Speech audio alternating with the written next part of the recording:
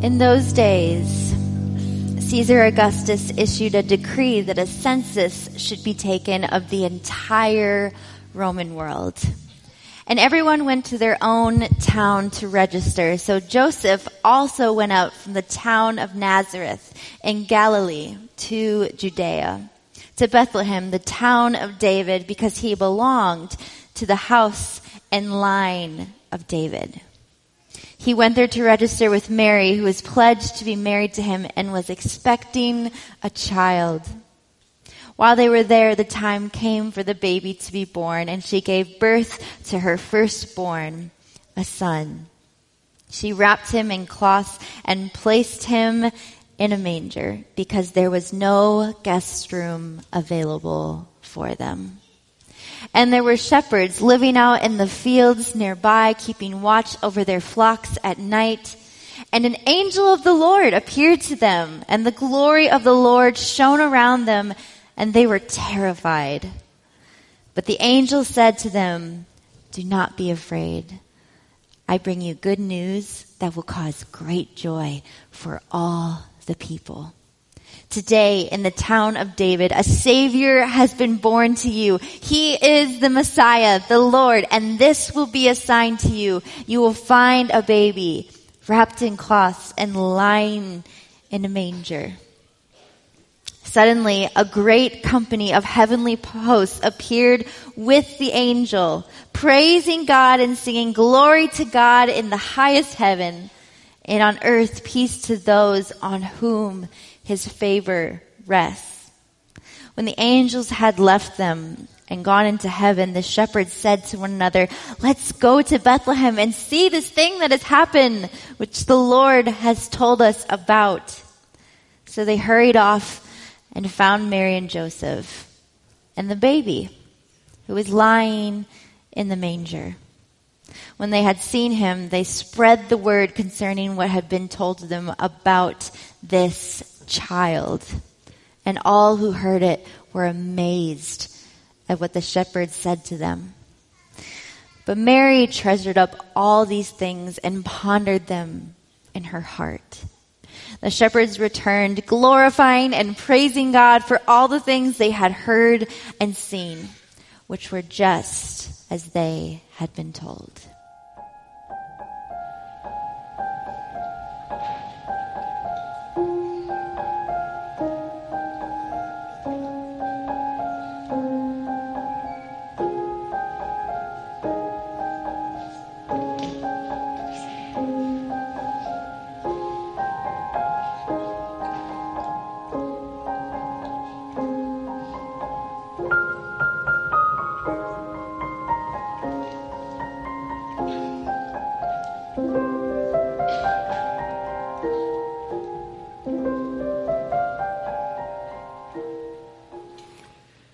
Do you believe in miracles?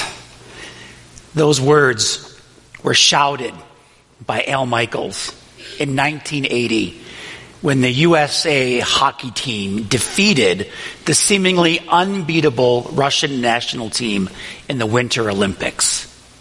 Do you believe in miracles? Oh, we throw that word miracle around, don't we? Sometimes we use the word miracle in a bit of a cynical fashion, kind of like, they made it on time. It's a miracle. Oh, and we all know who they are. Other times we get down on our knees and pray to God for a miracle.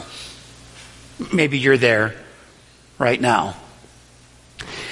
When my wife and I decided to try and have children, we had no idea how long and difficult a road it would be, the miracles that would be required to make it happen.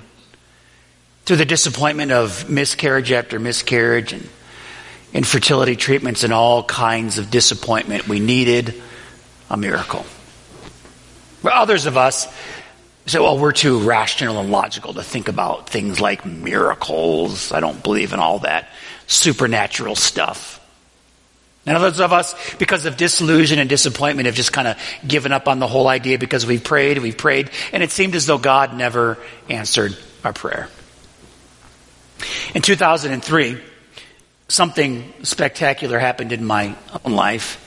In 2003, I had the privilege of holding a miracle, because it was that year that my daughter, against all circumstances, was born. Matter of fact, the first sermon I ever gave as a pastor after she was born, she was less than a month old. I entitled the sermon, Holding a Miracle, and I held her in my arms during the entire 30-minute sermon. Over 2,000 years ago, in a backwater, middle of nowhere kind of place, a miracle happened to a seemingly insignificant couple in a apparently irrelevant period of history. A moment ago, we heard Luke's version of that story. Whenever I hear Luke's version of the story of Jesus' birth, I'm always taken by the shepherds. Luke writes that there were shepherds living in the fields nearby. They were keeping watch over their flocks at night, as shepherds so often do. And an angel appeared to them, and the glory of the Lord shone around them, and they were terrified, as we would all be if we were minding our own business and all of a sudden some angels just showed up out of nowhere. Terrified. But the angel said to them, "Do not be afraid. I bring you good news that will cause great joy for all people.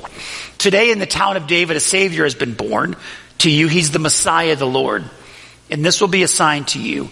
You'll find a baby wrapped in cloths and lying in a manger." And suddenly, a great company of heavenly hosts appeared with the angel, praising God and saying, "Glory to God in the highest heaven, and on earth peace to those whom on his favor rests."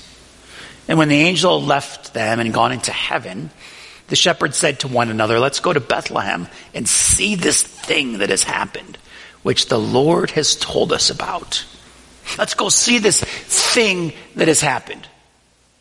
Because something happened. And it changed the whole world. So much so that here we are still talking about it and celebrating it thousands of years later. This something that happened began, as all important things do, with an announcement. Oh, because when something's important, we want people to know about it. Which is why, right around this time, I remind people that my birthday is coming. It's February 10th.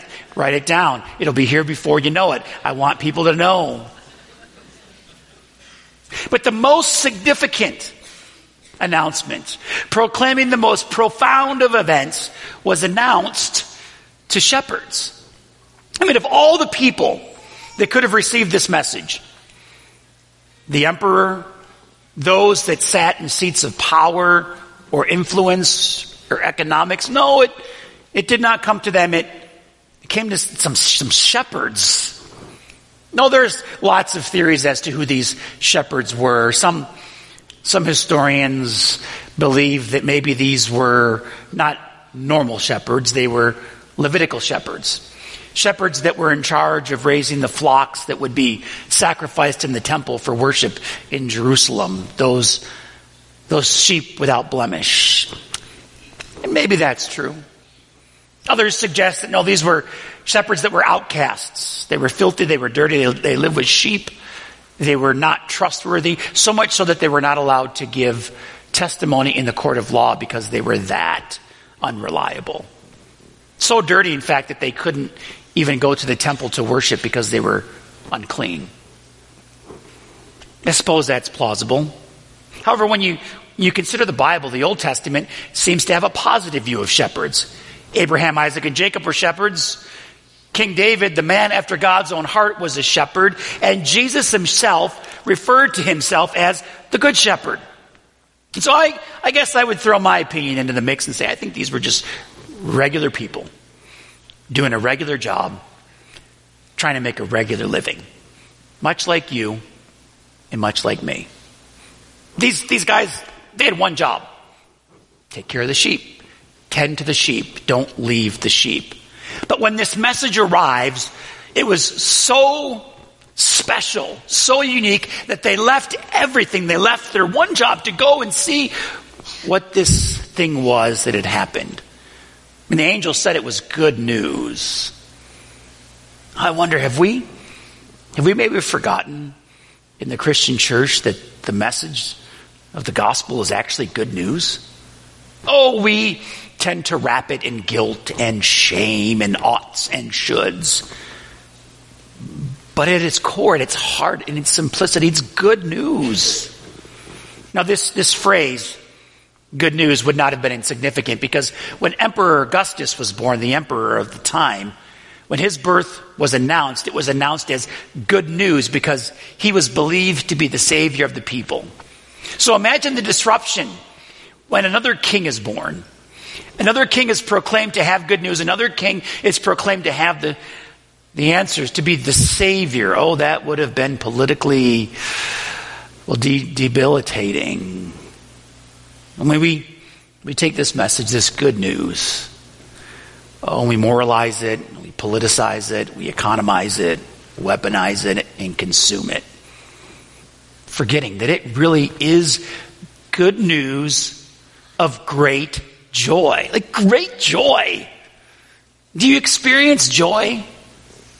I was talking with my wife just a week ago, and we were just having a conversation about our life. And our life is pretty good. Our marriage is good. Our kids are doing good. Everything in life seems to be doing well. There's nothing bad happening. And yet I said to her, in the midst of all that, it just seems as though it's been a while since I've experienced great joy.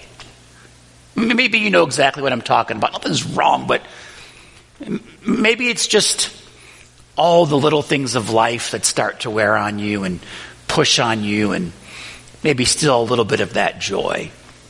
Oh, and it usually is the little things. Like if you've been around, the last few Christmases, I have complained and pontificated about my contentious relationship that I have with Christmas lights on my house. Every year is such an epic fail.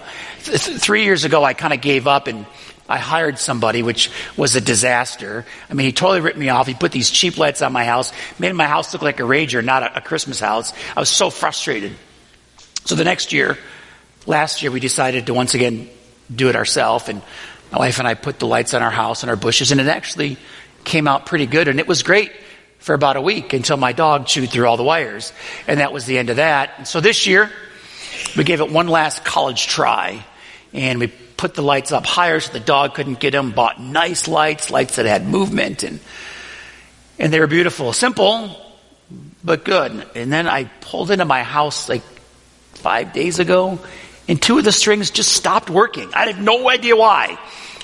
I checked the power. I don't know. They just stopped working. And I paused and I just thought, am I really that pathetic that I can't even get the Christmas lights on my house to work? I mean, am I that worthless? I mean, I know I'm not, but have you ever just kind of felt that way where you just, seriously? Maybe it makes you feel a little weary. But then I hear the words of the song we just sang a moment ago. Oh, holy night, the stars are brightly shining. It is the night of the dear Savior's birth. Long lay the world in sin and error pining, till he appeared and the soul felt its worth. A thrill of hope, the weary world rejoices, for yonder breaks a new and glorious morn. I love that line, and the soul felt its worth, because Christmas reminds us what our soul is worth to God. And that can cause us, even in seasons of weariness, to rejoice, not because of circumstances, but because of something much, much deeper. This good news, it's great joy for all people. Not some people, all people. Not my words, those are the words of the angel. John, in his retelling of the story of Jesus' birth, he writes, and yet to all who did receive him, to those who believed in his name, he gave the right to become children of God. Yet to all who did receive him.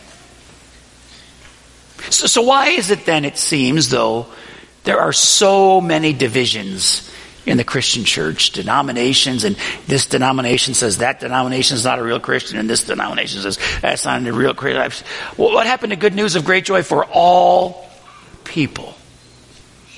I mean, what we realize at Christmas is that Jesus himself is the revelation of who God is and what God is like. Now, sometimes we misrepresent him. I know I've misrepresented him from time to time. Maybe you're here this weekend and you're here because it's Christmas, but you've essentially given up on God. You've given up on church. You've got some hurt, probably because someone misrepresented God. But when we turn to who Jesus actually is, we recognize that God himself is so powerful enough to initiate a virgin birth, and yet vulnerable enough to come as a baby. I mean, what's more vulnerable than a baby? A baby depends on its caregiver for everything. God himself came to earth and needed his diaper changed by his parents. Oh, that's vulnerable. And humble, he became one of us. The lineage that Jesus was born into wasn't even a perfect family. Now, when you turn to the Gospel of Matthew, the very first chapter, what you find is a genealogy. Most people, when they read Matthew, just skip over it because it's all these names we can't pronounce. But in Jesus' day, a genealogy was important because a genealogy functioned much like a resume functions for us today. It told others who we were, what we could do, where we come from. And in Jesus' day, just like today, they tried to make themselves look good. So if there were some shady characters in their family lineage, they just leave them out of the genealogy. Crazy Uncle Larry, he's out. Don't put him in there. But not in Jesus's. They're all there. Even a prostitute is listed in the lineage of Jesus.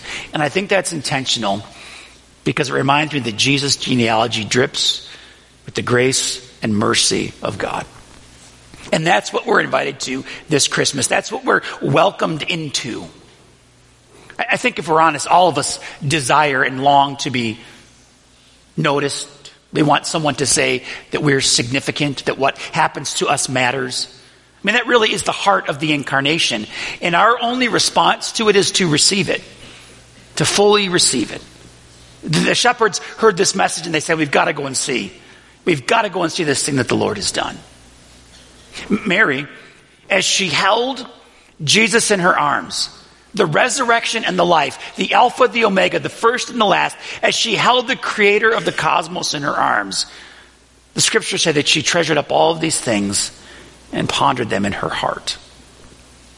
This Christmas, I'm attempting to live with a bit more attentiveness, a bit more clarity on my life and my faith. I recognize the world can be a dark place, a disappointing place. Sometimes things don't go my way, and God never promised they would.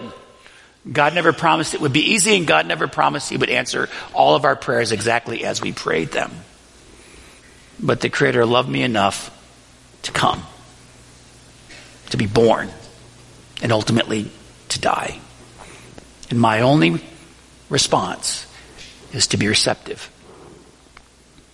When I was a kid, elementary school, middle school, Christmas for our family was the same every year. We would go to my grandmother's house on Christmas Eve in the Riverside neighborhood of Buffalo, New York, where I grew up. And we would begin the evening by going to Christmas Eve Mass at All Saints Church. And then we would come home after church, and dinner was always the same on Christmas Eve. It was pizza and wings. And no, we don't call them buffalo wings because we're from Buffalo. We invented them. We know where they come from. And by the way, buffalo wings, they only come in 3 flavors. It's not like teriyaki. It's 3. Mild, medium, and hot. That's it. And it's always dipped in blue cheese, not ranch. You start dipping in ranch in Buffalo, you go to jail. I mean, that's just what it is. So, I don't know. Go Bills. So we would eat our pizza and wings, and then like the apex of the evening was we gather around the Christmas tree and open Christmas gifts. And I had a big family, a lot of people, Christmas presents piled high. And as a kid, that was like the moment. Oh, the gifts. Well, my mom and her sister had this really annoying habit. They would make we would open one gift at a time so everyone could see what was given and received. And as a child, that's pure torture.